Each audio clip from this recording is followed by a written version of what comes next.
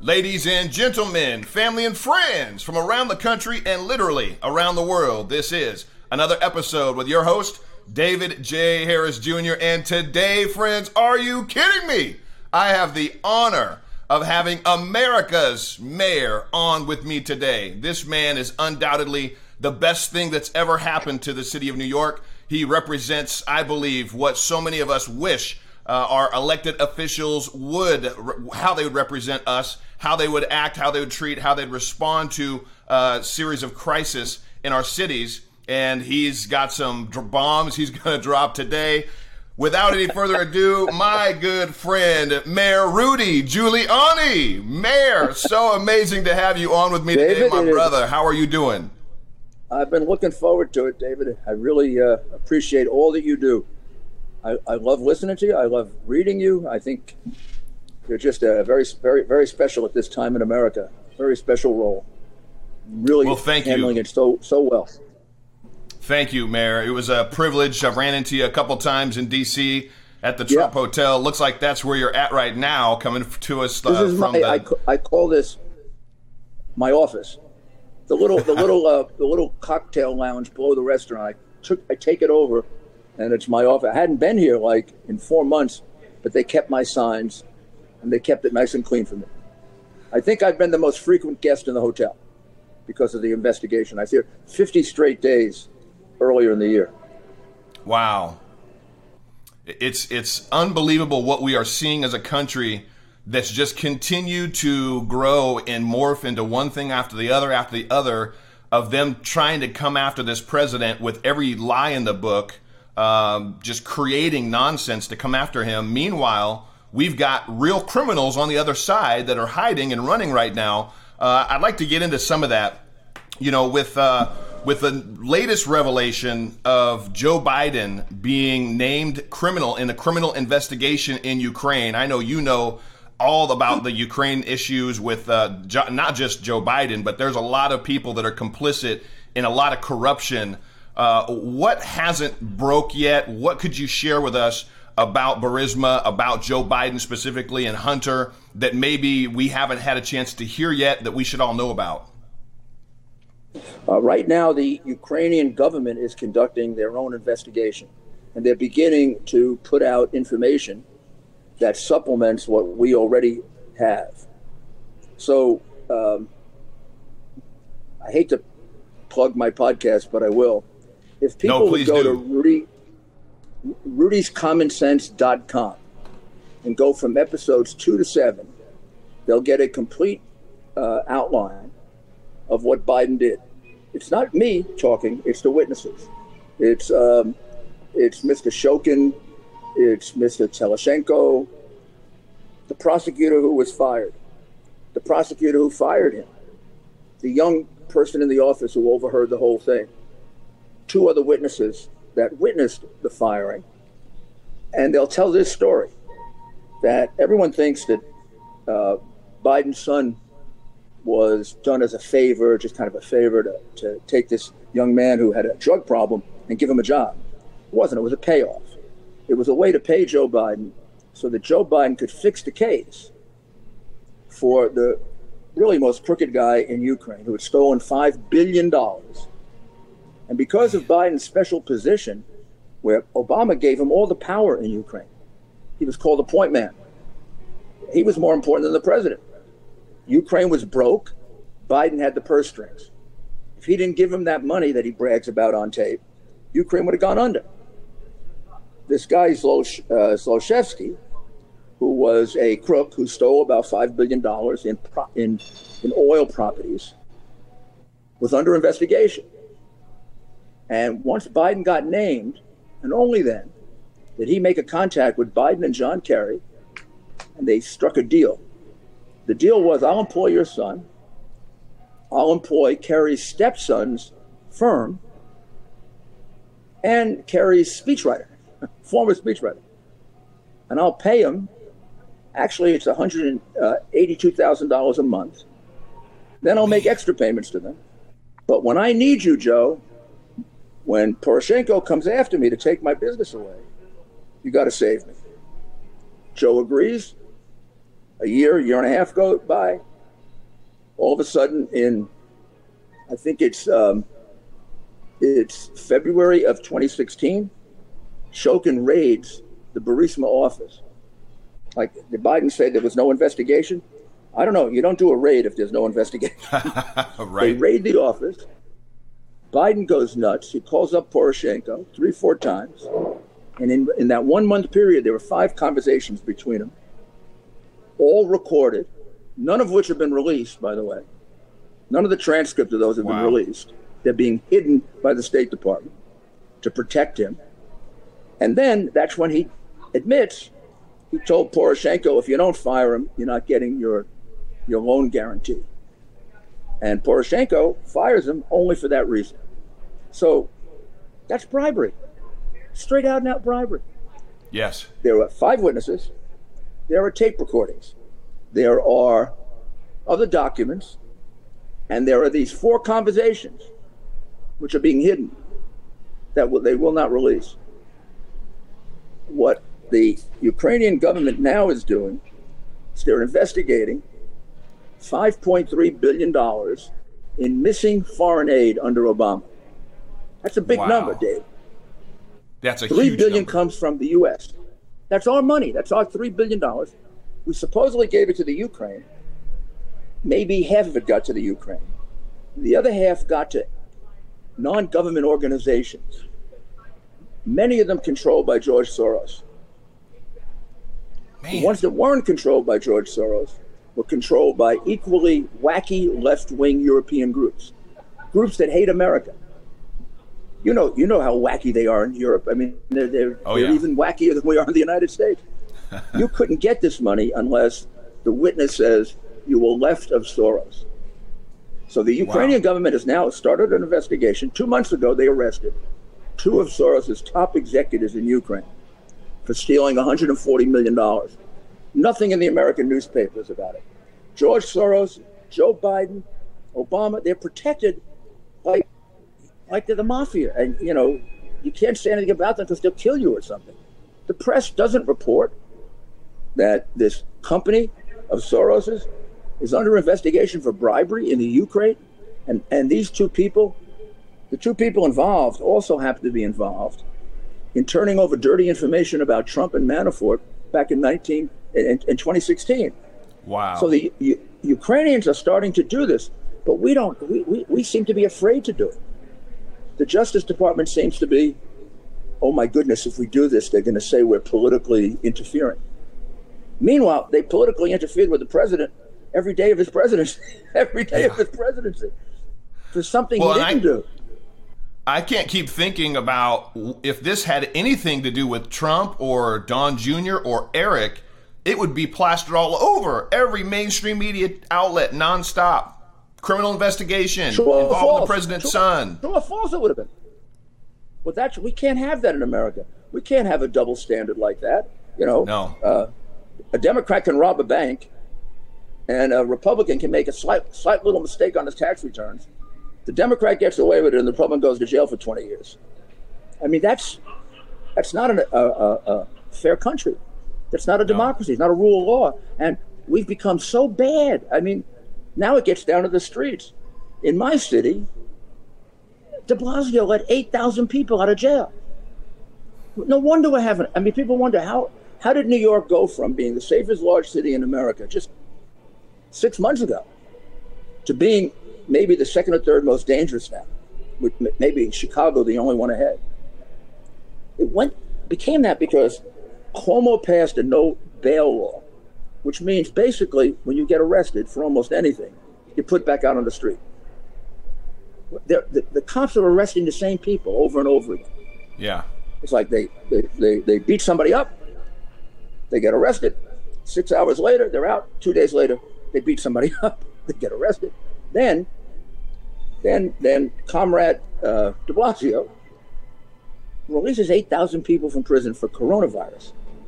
Now, we don't just have a prison in New York, a jail. We have an island. It's so big that hold 22,000 people safely. We only had 12,000 in there. It would be actually one of the safer places to house people with coronavirus. because you could segregate them. You could do what Cuomo didn't do in the nursing homes to kill so many people. Yeah. They would actually be safer. They wouldn't be as happy, but they would be safer. Right. In Rikers Island. Just like I wasn't happy being home for 6 weeks, and I'm not a prisoner, and I had to do it. So I don't get this, putting 8,000 prisoners out on the street, and they are committing a lot of the crime. Plus, everyone knows our police have been told, back off, and any little mistake, your job's gone. Which is why you see these scenes on television, stores being broken into. You see the police, but they're watching. I mean, if I were the mayor, they'd all get fired. How can you watch a crime if you're a policeman? You're supposed to stop it. You're supposed to stop the crime. And New York City cops do a good job of stopping the crime unless they're told that they shouldn't stop the crime. Why do you think? I don't think, get it. I mean, it's like true lawlessness. I believe it's 100% political, how Cuomo and de Blasio are handling the state, the city there. But what do you think is their end game? Why do you think they're letting their city, those cities in New York, just literally being torn apart with good American people being targeted, with criminals running violently, chaotically at will, doing whatever they want, not holding criminals accountable, letting them out without bail? What do you think is their end game?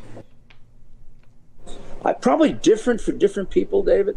I think for some of them it's an ideology. I mean, if you read a lot of the left-wing literature, including Black Lives Matter and Antifa, and then more fringe groups, they've had this plan for about 5-6 years to demilitarize the police. But it doesn't mean just taking military equipment away from them. It means no guns, very limited power of arrest. Most arrest of situations should be handled by social workers and healthcare workers. They believe the police cause more violence than they stop. You believe Cuomo and de Blasio believe this as well? No. I think de Blasio does, because I think de Blasio is a true believer. De Blasio went to Cuba on his honeymoon. De Blasio went to help the Sandinistas in Nicaragua. So I think de Blasio is, if he's not a communist, he's close to being a communist. I think he believes the ideology. The way the three women who founded Black Lives Matter are Marxists. They're avowed, trained Marxists. They actually believe the stuff they're writing. Cuomo is a political operative. Cuomo wants to be president. Cuomo is essentially a moderate Democrat. He's essentially a old-fashioned Democrat like his father was.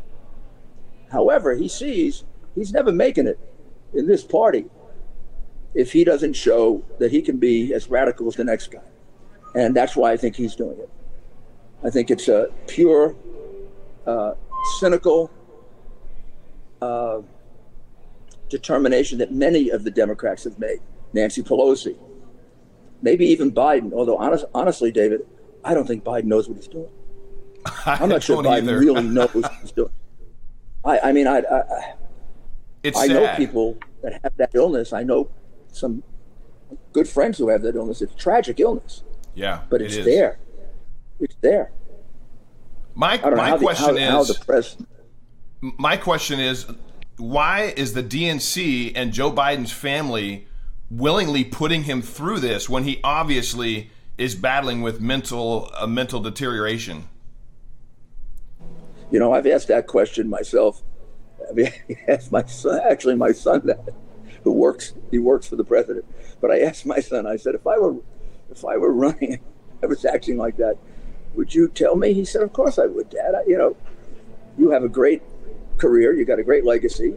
He does for their people. We don't think he does, but they do. Right. Why are they letting him ruin it? I think it's for power and greed. The family has taken advantage of him for 40 years. I mean, I used to be a prosecutor. I used to do racketeering, RICO cases. I'm actually credited with the first one that really did RICO cases. And I probably know it better than most people. They're a racketeering enterprise. They started way back in Delaware. He became a senator, and the brothers started a lobbying firm, then a law firm. Then when his kid came out of law school, he went to work for the biggest bank in Delaware. And all of a sudden, Joe became the only pro-bank Democrat in the Senate. Wow. There was a bankruptcy bill He was the only Democrat that was arguing to make it hard to get into bankruptcy. If the Democrats supposedly represent poor people, you want to make it easier to go into bankruptcy. Yeah. And they had a whole big scandal about that. Was he doing it because his son was getting paid, those days, 100, 120 grand for what seemed to be a no-show job? He didn't show up for work a lot. Wow. His brother started a lobbying firm, and there was a real correlation between what Joe would do, and the brother a couple times got caught saying, I can influence Joe, I can influence Joe. When the brother was caught, Joe would say the same thing he says now. You can go back and look at the papers in 1980s, 1990s. He'd say, I don't know much about my family's business. I don't ask them about their business. But after the fourth scandal, you got to start asking them about their business. When you see that your brother, who's a little middle-class guy, is becoming a millionaire. When you see your son, who's been in rehab 4 times, the kid's obviously got a problem. When you see this kid who's got a drug problem, can't hold a job, gets thrown out of the military, is becoming a multimillionaire, that means something's got to happen, right? And then when you take him to China on Air Force Two, and you lose your negotiation with the Chinese, they raise the tariffs, they don't get out of the islands we're trying to get them out, and that's why Obama sent him there. And 10 days later, the kid gets a $1.5 billion commitment from the Bank of China. I mean, he had to tell Daddy, I got a 1.5. Goldman Sachs doesn't get $1.5 billion commitment. Right. He had to tell Daddy it was happening. Yeah. I mean, it's a crooked family, David. I hate to say it that way. I used to like Joe. I met Joe 40 years ago when I was in the Reagan administration, and he was number 2 on the Judiciary Committee, because I had to get U.S. attorneys and judges appointed. And my chief of staff just happened to be in law school with him. And my chief of staff told me, you're going to love to meet Joe. Nicest guy. But he was the dumbest guy in our law school class. He just got through. He had to plagiarize, and he said a couple of times. Yes. We know of one plagiarism where he put 5 pages from somebody's law review article and pretended it was his. So Man. I always liked him. I dealt with him a lot. I employed his niece when I was mayor for 5 or 6 years. When I first found out about this information about the Ukraine, because it was given to me by Ukrainians who were trying to give it to the Southern District of New York, who rejected it. Wow. I didn't believe he was crooked. I said, I know Joe. I honestly would always say about him that he was stupid. Beyond stupid. I mean, you say that sometimes as an insult. I meant intellectually really dumb. But a nice guy. And I never thought of him as a crook. So it took me a while to accept that. And he was a big crook. Wow. I mean, the family made millions. Every time he was a point man, it was payday for the Biden family. In Iraq, Obama made him point man. His brother James got 1/3 of a $1.5 billion housing contract in Iraq, and he knew nothing about housing. He goes to Ukraine. His son's firm gets a multi-million-dollar contract to help the most crooked company in Ukraine, and does no work for them for 5 years. It lasted after he was vice president. And some of the money to the firm was laundered, by the way. And I have the document. It's a completely provable case of money laundering to his son of $1.4 million. Then he goes to China. He completely blows the China investigation. It's all over the newspapers that he fails. And the kid gets a partner, the Bank of China, of $1.5 billion. Nobody gets $1.5 billion for a startup firm. And the partners in that firm are Kerry's stepson and the nephew of Whitey Bulger. And the press doesn't care. Whitey Bulger, the most notorious fugitive at the time. What the heck is Biden and Kerry doing tied up with Whitey Bulger? Yeah, now, that sounds like a syndicate. If this were a Republican, this would never happen, because the first one, not even Trump, I mean, if it was some unknown Republican senator from somewhere, they'd hang the guy. Yep. That has to stop. If our country is going to get back together again, we've got to have one standard of justice. Has anybody from the Trump administration asked you for any of this information with Ukraine and Obama and Biden? Sure, I gave it to the State Department. Gave it to the State Department before Biden was running for president. They say I was trying to interfere with his running for president. I wasn't. I got this information before he was running for president, when he was thinking about it. And honestly, I said, I know him. I didn't think he'd run. I didn't think his family would let him run in the condition that he was in. He looked to me like he couldn't walk across the street by himself. Yeah, literally. How's he going to run the country? So I was not thinking about him as a candidate. I was thinking about this as being able to prove, because it also, going along with this, was a great deal of collusion, real collusion, where the Ukrainian government developed false information about the Trump campaign, like the black book that Manafort was supposed to have signed. It's created by Ukrainians, and they're willing to testify to it. So I got it as a defense lawyer, and it just so happens it incriminates him. I gave him to the State Department. I'm sad to tell you, they buried it. That Inspector General has since been fired. For a year, they did nothing with it. Now I've given it to the Justice Department, and I have to say, they don't seem to be doing what I would do when I was in the Justice Department, which is investigating it vigorously. I think they're afraid that this swamp media will destroy them. I mean, they want to destroy your ability to make a living, not just destroy your reputation as a lawyer. So they get scared, and only the bravest. It's only the bravest that can really handle something like this, and not everybody's brave. Yeah. But I'm going to Some people want to just hold on to what they have. He's not. I'm going to keep putting it out. We're going to do more podcasts. We're going to do a documentary. We're going to get this information to the American people. I'm beyond Trump, Biden. I'm thinking about the country. We shouldn't elect a man whose family has stolen this much money to the White House, and we shouldn't elect a man who's mentally incompetent. I mean, he obviously can't do the job. Yeah. Only a cynical press allows this to happen. This should not be allowed to happen, whether it's a Republican or a Democrat. You'd think that would be the consensus of the American people, if we didn't have such a dirty mainstream media that was constantly doing nothing but bashing our president and standing up for Joe Biden and not reporting the truth on Joe Biden. If the American people actually knew, I think, even a tenth of what you've just shared, of what you continue to share, of what we all know to be true about Joe Biden, I think the American people would definitely be on the side of justice and on the side of truth and on the side of America, because it is scary to think about a Joe Biden presidency. Tell us what you think would happen if, for some strange, miraculous reason, Joe Biden was to win and become president of the United States. What do you think that family would do? What do you think would happen to our country? I think the family who feels immune to any kind of criminal process would find ways, like the Clintons did, to sell the Lincoln bedroom. I mean, the Clintons were big thieves, and they got away with it, right? They were almost the same thing. They were like little small-town grifters who made it big and became multi-millionaire crooks. So I think the family, one of the reasons they're in it is, hey, we can really cash in on this one. We cash in on all the other ones. I think the Democratic Party is in it because they do not believe that anybody else can beat Trump. So they're willing to take a man who looks like he has dementia, probably does have dementia or Alzheimer's. They're willing to run him for president. As far as the corruption is concerned, they wouldn't care anyway, because some of them are involved in it.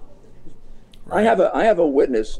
I'll send you his little link. And he says if they ever open this up, an awful lot of Democrats in Washington would go to jail. A lot of the Democratic families during the Obama administration were making a lot of money in Ukraine. It was like an open bank for them. And since Ukraine has virtually no laws, and they had a crooked president who's now been thrown out, I mean, you got all kinds of money going to Democrats. I have a whole list that they're investigating, and it's a lot of Democratic staffers. In fact, there's a distribution of about $2 billion in foreign aid over a period of time. Not a single Republican, except one of Romney's people, that's involved in getting any money. They're all Democrats. I was going to ask you if there were any Republicans in there. Because, but there's a Romney one there. Wow. So I wonder about his voting, what he's doing. He didn't want this investigated. No, can't investigate this. Yeah, It's a very strange situation. Now he's been vocal on not wanting the investigation. I mean, he's a rhino from from get go. But now when you tell put us it on about top how of these, you what's that? Go ahead.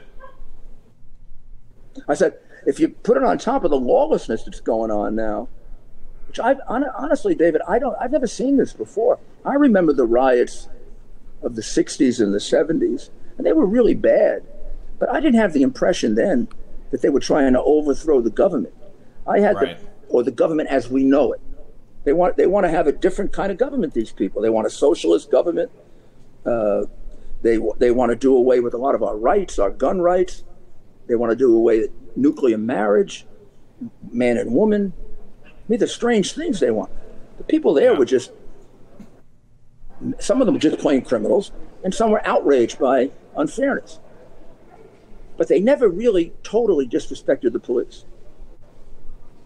I remember in those riots, if you hit a police officer, he hit you back. And he didn't go to jail because he was defending himself. Now, you may have burned down a building, but if the police officer came up to you, you didn't spit at him. And therefore, if he spit at him, he's going to hit you over the head. Now, they spit at them, they throw water at them, they throw bricks at them, and the cops put their heads down like they're targets. There is no, when you watch this, the thing that frightens me even more than the violence is total disrespect for they don't respect anything. The cops don't mean anything, the president doesn't mean anything. It's complete disdain for any kind of lawfulness. And that's very frightening that that's going on in our democratic cities. So I see Biden, if he gets elected, he's going to spread it. Yeah. It's not going on in Texas. It's not going on in in places with Republican mayors and Republican governors. It's going on just about exclusively in places with Democratic mayors and ones that call themselves progressive, whatever that means. What has been, I'm sure you've had police officers or our law enforcement officers, our real heroes in this country, reach out to you. I'm sure you have more of a heartbeat behind them, especially in New York City. What is the sentiment among our police? I just really fear that many of them, which I know are retiring early. They're looking for other places to go. They're quitting. They're leaving the job. You know, what's the sentiment and heartbeat behind the police? I know recently the police union actually came out and endorsed Donald Trump as for president for re-election. But what are you hearing? What are some of the stories you're hearing, or what are some of the things you're hearing from our law enforcement officers that we maybe don't get to hear from them from their perspective? It's almost too sad to describe. I mean, I'm in very close contact with them. I mean, one of my businesses is a security business all over the world. We train police officers all over the world. We teach them how to reduce crime. We teach them how to reduce riots. We teach them how to deal with terrorism. So I employ many, many police officers, former FBI agents, sometimes CIA, whatever, for special missions in foreign countries. And they're broken. I mean, it's not even anger. They're brokenhearted. I mean, most of these men, if not all of them, hopefully I hire the ones that, had good careers and honest people. Most of them were dedicated to this. I mean, several times, most of them were killed. Few of them were wounded. They look at this, and it's so sad for them. The strange thing was, David, when Mr. Floyd, the night he was killed, I got about 20 phone calls, at least, from the usual police friends of mine, and I'd say 16 out of 20 of these people are almost always on the side of the police. When there's one of these, when there's one of these ambiguous shootings, some people stay neutral. Some people immediately blame the police, and some people immediately blame the perpetrators. Yeah. So 16 of these 20 guys, almost every one of these incidents, no matter what happened, the cop was right. Well, this time they called me up, and every single one of them was angry. I think if they had gotten their hands on this cop, they'd have beaten the hell out of him. Wow. I mean, they felt like it was a betrayal of their profession. They felt like, several of them said to me, I've seen some really bad things. And I've even seen things I had to turn in. Never seen anything like this. the man for 9 minutes deliberately committed murder. I mean, he was being warned. He was given 9 minutes to prevent a murder, and he went ahead with it. It was so cold-blooded, and he even looked weird. He looked like he was in. I mean, I would have thought he was maybe on drugs or something. He looked like he was in Spaceland. And then he had the other guy that was guarding him, more or less, who was just as spaced out. Yeah. No matter what the people said to him, he would disregard it, kind of move him away. They were saying, "The man can't breathe. The man can't breathe. The man can't breathe." You can see that. You can see the man can't breathe. Yeah. And then finally, I think you see him die. Well, the point I'm trying to make is this was an opportunity for real unity. I actually felt terrible that it happened. Next morning, I got up. I called two of my colleagues and I said, "We can really use this as unity. We all agree. The most left people, the most right people. I don't know anybody that defends what this guy's doing. We can now start sitting down to figure out, how do we stop things like this? What is this, bad training? Is it bad selection? We either selected a psycho to be a cop, so you got to look at the selection process, or in the course of the job he became whatever he became. I could see it wasn't a well-trained police department, because if this were New York and it were a 9-minute incident like that, it actually was half hour, a superior officer would have been there by then. There would have been a sergeant at least, a lieutenant. In fact, that weekend, when they were starting to have the demonstrations in New York, I pointed out to Fox News, look at all the white shirts in the crowd. Not all blue, right? She said, yes. I said, those white shirts are superior officers. They're there to make sure the kids don't make a mistake. Right. And they should have been there on a complex, anything that gets complicated. That's why you have a sergeant and a lieutenant. And there seemed to be a confusion over whether there was a protocol that you could restrain somebody like that. You can't restrain somebody by putting your knee on their neck. No. I mean, the chokehold is controversial. This is just deadly. You're going to kill somebody. And he was handcuffed. Yeah. So I think what happened is, on the left, they saw this as a possibility. The president puts the FBI in 12 hours. That never happens. The president condemns it. So, oh my God, we might have unity here. And that's what I think they undermined the protest. And now, absolutely, Mr. Floyd isn't even part of it. I mean, nobody cares about him anymore. And then the other thing about Black Lives Matter that always upset me, they don't care about other black people. You know, in the middle of this, a wonderful captain in St. Louis was killed, Captain Dorn. Yeah, he was 78 years old, and he had organized police boys leagues, which I think are wonderful. They're some of the most effective things I've seen are things like we have the PAL in New York, or the boys clubs, or where sometimes you got to force the cops to do it. But once they do it, they always love it because they're little boys themselves. So you take a white cop, a bunch of black kids, you sit them down and talk, and they become friends, or vice versa. And also, you got to do it with black cops. Black cops are not considered black anymore by these radical groups. I mean, the things they say about them, they consider them worse than the white cops because they're traitors. Right. Traitors because they want to protect their community. Yeah, traitors because doesn't make any sense. They're trying to protect young black men from being killed by other young black men because things have to be fixed. We all know things have to be fixed. It's not. I don't say that to suggest that only blacks commit crimes. This happens to. I'm Italian. I investigated the mafia, and I had to deal with all Italians are mafia. Well, not all Italians were mafia, but there were a lot of Italian mafia. I'm sorry, there were. Yeah. And the best thing for Italians is let's get rid of them. Right. Right. So I don't get this, but I do think it's an attempt. I think race is being used. I don't even think race is the issue. I think race is being used as, I think the people who run Black Lives Matter are much more motivated by gender discrimination, and they're much more motivated by Marxism than they are by racism. Because if you read their outline, there's almost no mention of police brutality. Right. It's all about everything else. Yeah, that's true. It's all about everything else. Yeah. I think a lot of black people are seeing that they're being used. I hope they do. I hope they do see that they're being used. That, I think white people have a harder time with it, David. A lot of white people, they don't read beyond NBC News. Right. And you can play on their guilt.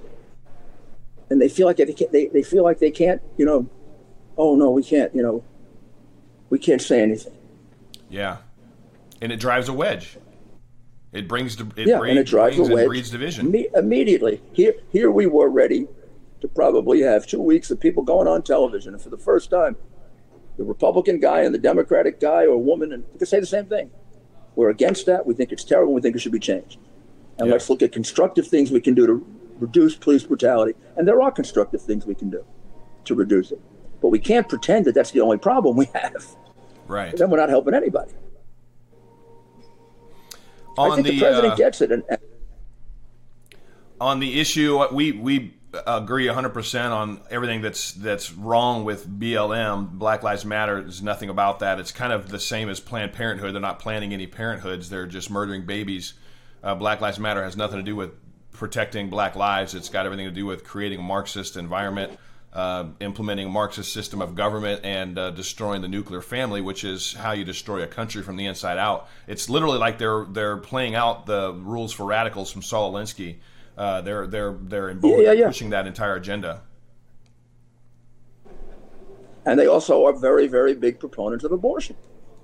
Yes. Why would Black Lives Matter be a proponent of abortion? I mean, at least be that neutral. baffles me that anybody in the black community would support a party that supports abortion. Of course, because they're not focused, and they do a wonderful job. I mean, Black Lives Matter does, of propaganda. Right. I mean, they can hide their true purpose so well. It's amazing. All these corporations, they're socialists. They want to do away with corporations. And corporations are giving them millions of dollars to do away with them. I heard Bank of America has actually just allocated like $1 billion for Black Lives Matter. Well, good. Then they should allocate some money for their dissolution. Because if Black Lives Matter gets in power, they'll dissolve them. Yeah. Did you see this is why this election. Did you see this while we're on the topic of Black Lives Matter, really quick? Did you see the videos circulating this weekend of Bevelyn Beatty that was pouring paint all over the mural, the graffiti really on the street in New York City? Did you see that? Of course I did. I'm trying to find her so I can represent her for nothing. That'd be great. I'll be interviewing her this week. For those that haven't seen it, I want to play this. I'm going to play this clip really quickly. Send you my number. Give it to her. She needs a lawyer. I'm pretty good. All right, I'll get your number after the show, and I'm going to be interviewing her either Thursday or Friday. I think she had a constitutional. If they had a constitutional right of free speech to put it there, she has a right, a constitutional right of free speech to take it away. There was no law that put that there. That was the mayor's whim, and he's no better than anybody else as a citizen. So he defaced the property. She can deface the property.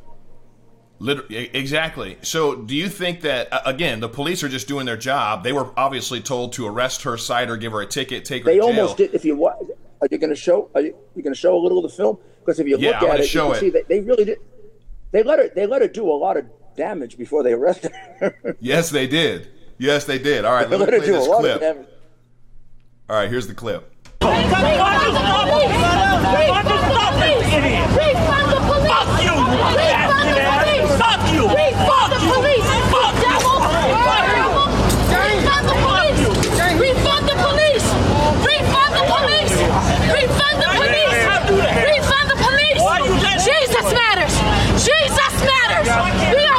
Support Black Lives Matter. Why don't you stop her? Oh, you want her?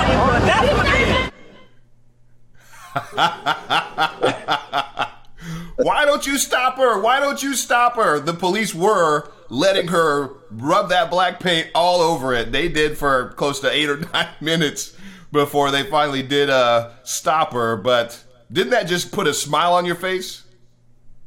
Yeah, it did. It said to me, people can still think for themselves, which is a wonderful thing. I mean, that's what America is about.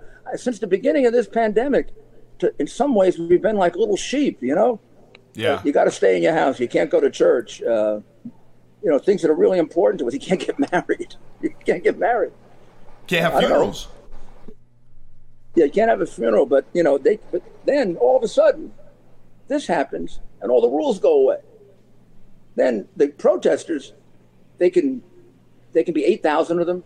They can be yelling and screaming, which means they're spitting at each other, right? Yeah. I've seen them kiss, see them hug. God, if I did any of that, de Blasio put me in prison. And de Blasio has actually said we can't have parades, we can't have religious festivals all summer, except Black Lives Matter. Except protest. Now, how are they immune? It says to me, it reveals that the whole COVID thing is a political game. Yes. I mean, if you can say, oh, well, the political purpose of this protest is more important than COVID, then where's the science? Yes. How are they basing this on science? Even Fauci refuses to say that these protests shouldn't go on. Right. There's something really wrong. Yes, there is. Yeah, I think there's something drastically wrong with everything that has to do with COVID. My wife and I were just on a plane back from California, and if you have any medical reason or condition whatsoever, you don't have to wear a mask, and you can tell them that, and they can't force you to wear a mask. My wife and I got on the plane, and before we even got on the plane, this couple saw my wife and I. We're both wearing Keep America Great hats for the president. I'm wearing a red one. My wife's wearing a white one.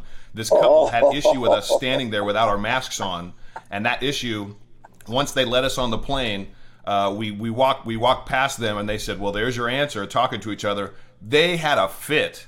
They wanted to talk to the captain. They were trying to get us thrown off the plane, and the captain came out. He addressed the issue. He said, I'm looking into if there's anything that needs to be done. He came back and he said, there's nothing that, if somebody has any issue for any reason and they want to get off the plane, they can get off the plane.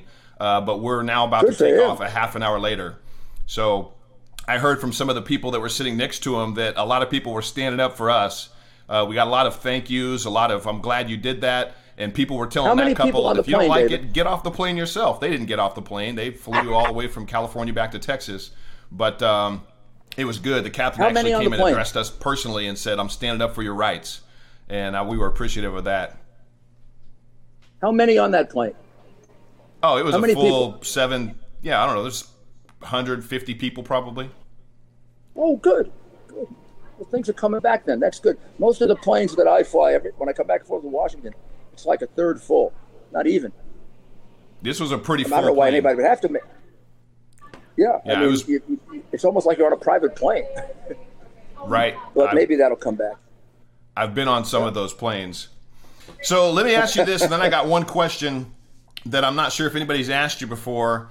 What has it been to stand by the side of the person that I believe is literally the only stopgate that's stopping socialism from taking over our country, that's stopping the liberal left? You're a personal friend of the president. How long have you been a friend of this president?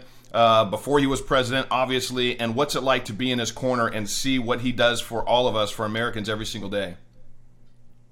Well, I've been a friend for 30 years and known him in all different circumstances, have great respect and admiration for him. I always thought he'd be a good president. That's why I campaigned, virtually 24 hours a day for 5 months with him last time. I never thought he'd be this great.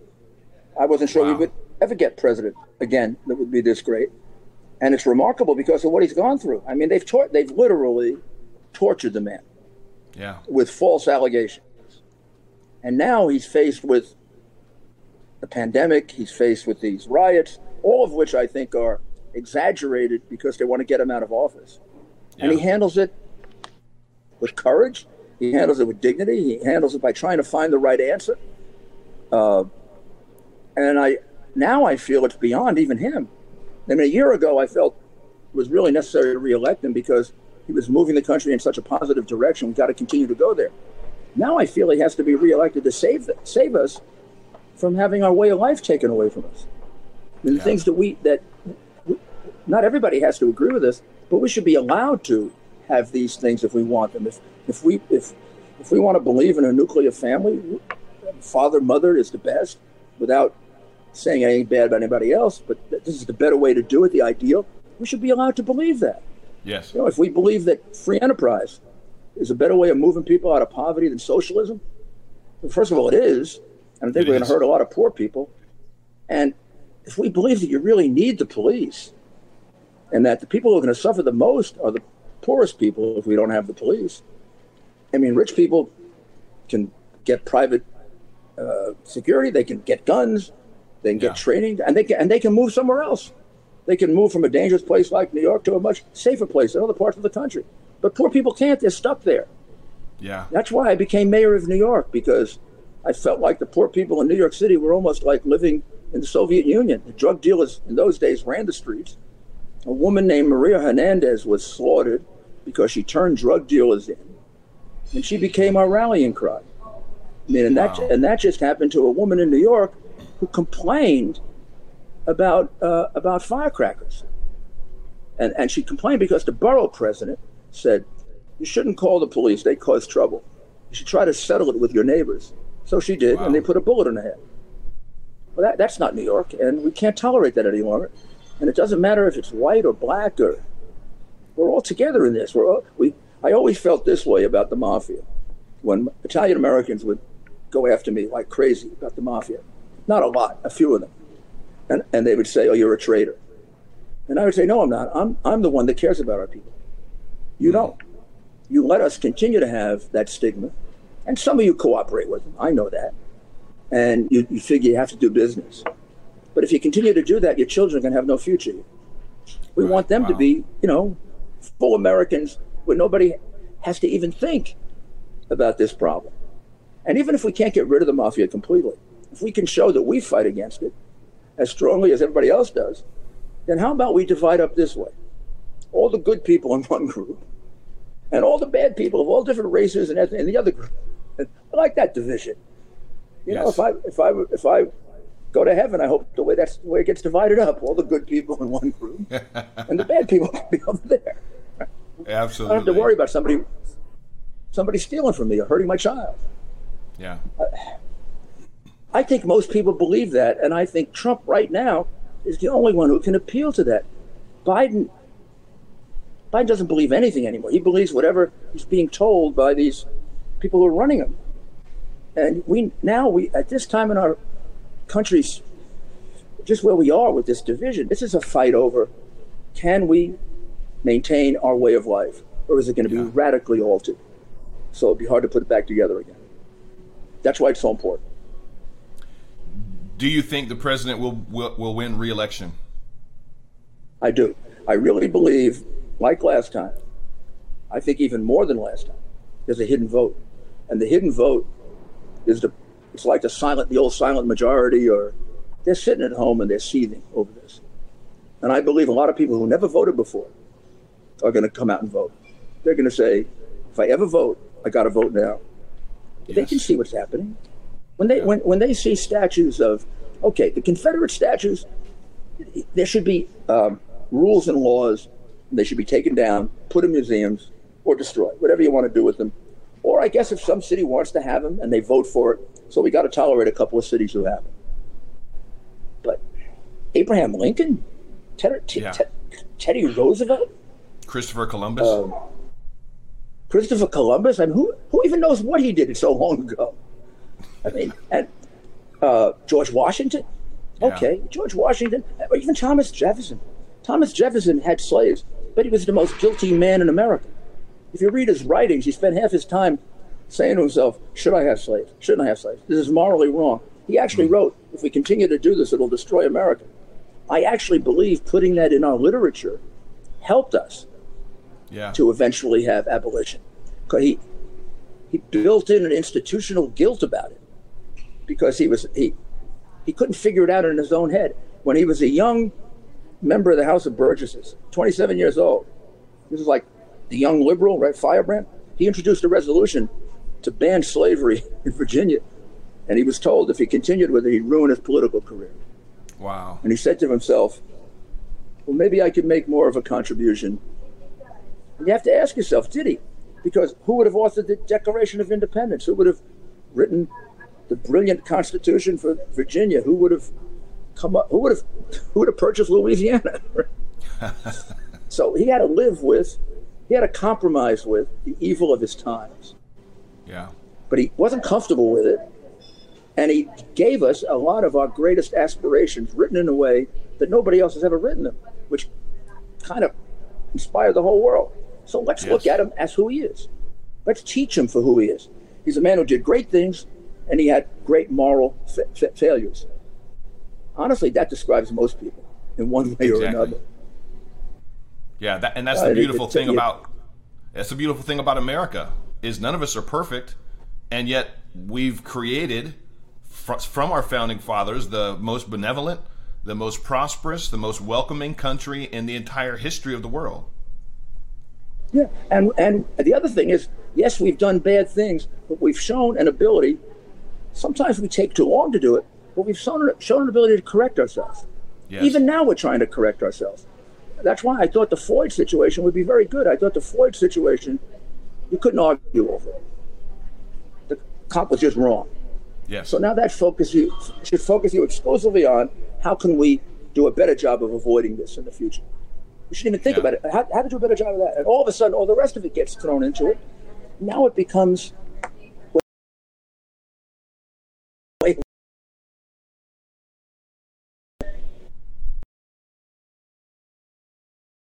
Oh, okay, there you are. I got one question for you. One last question for you.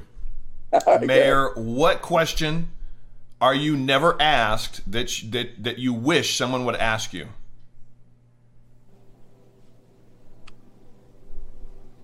Well, I never asked, okay, why was I so successful, and why did I remove 600,000 people from welfare, require them to work, but then they ended up off welfare with jobs? Now, what motivated me to say, if you're on welfare, you have to work? Was it because I wanted to save money, which is what they say, and the Times beat the heck out of me? Or was it because I love people? I'm never asked that because I'm a Republican. You know, why did I do what I did? Great question. With the police department? Why do I believe in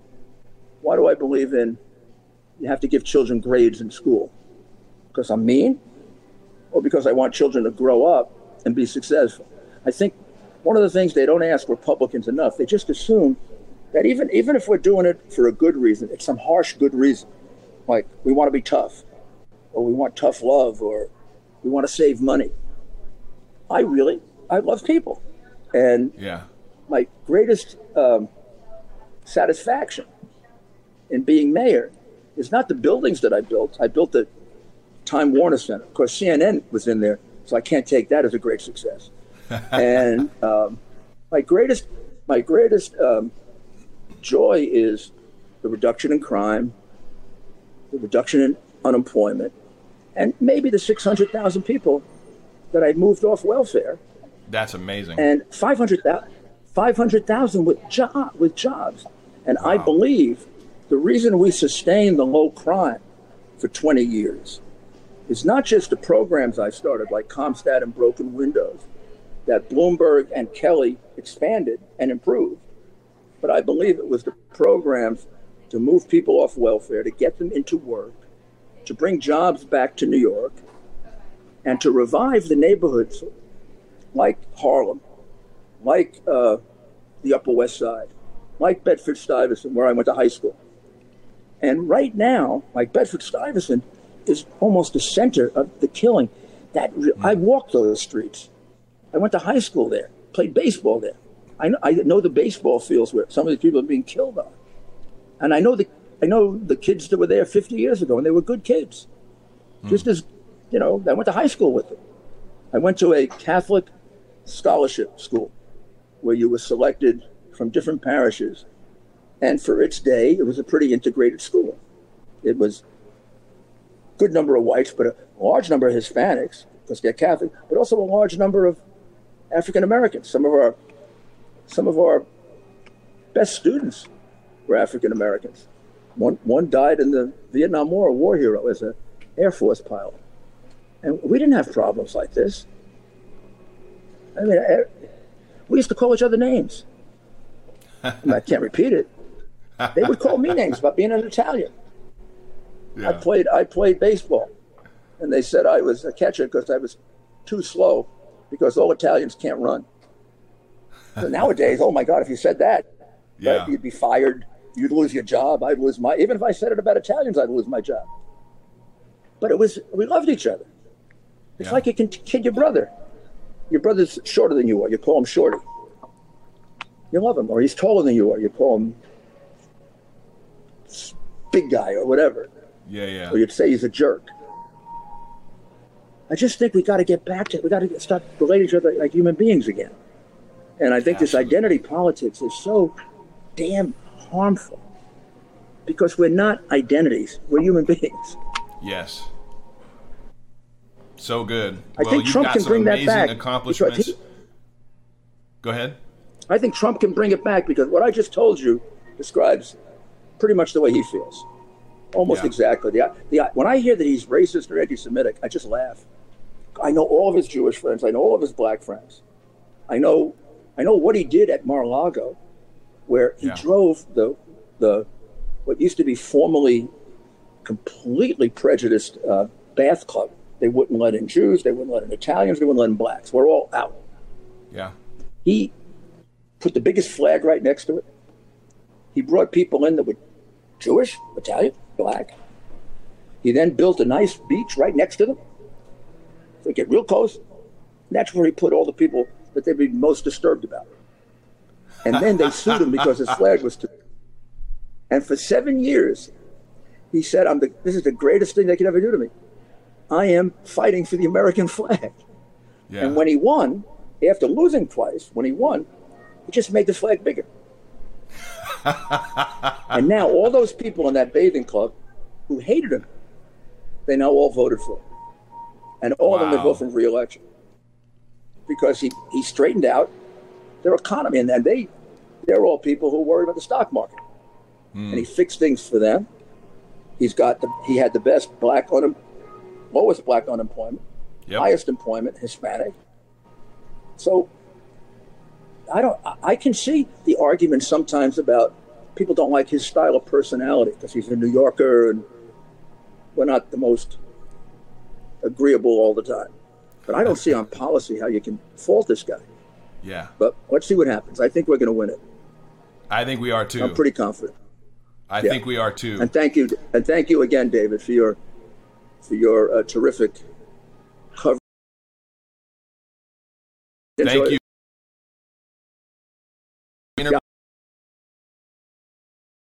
Faith to you personally.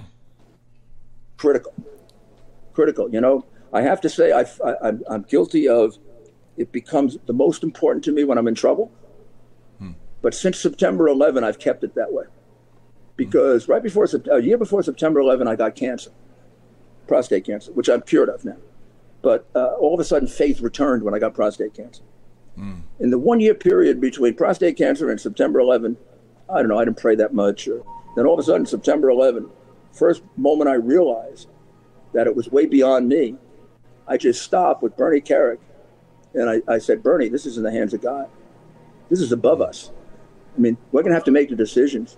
And every time we make a decision, we're going to have to say, God, you got to fix it, because this is above human beings. From that time on, I've remained that way. I've remained spiritual. I think that God guides us. We got to do the best we can to figure it out. And when we make a mistake, we got to ask for forgiveness so we can straighten ourselves out. And I believe you can rehabilitate people. I just had a wonderful conversation with a guy who's been off drugs and alcohol for 40 years. Wow. And I believe that the power, and he was rehabilitated with the power of faith. And I think we don't use it enough. I think they try to drive it out of our country because it's our great strength. If we remain spiritual and faithful, they can't beat us. I think that somewhere deep down the Marxist atheists know that. That's why they want to take our faith away. So good. So good, Mayor. Oh, my goodness. Amazing interview. Absolutely loved everything that you said. Thank you so much, sir. And again, make sure, for all my listeners and watchers out there, make sure that you all are listening to him on his podcast, Rudy's Common Sense. And you can also hear him from 4 to 6 p.m. Eastern on 77 WABC. Mayor, it was an honor. Thank you so much for joining me today. God bless you, and I'd love to connect with you. I'd love to be able to get your number. So I will be talking to Bevelyn, and I'm sure she's going to need some representation. I'm sure that that'd be a great connection. Thank you, sir. All right, God bless you. I'm going to close it out. Really quick.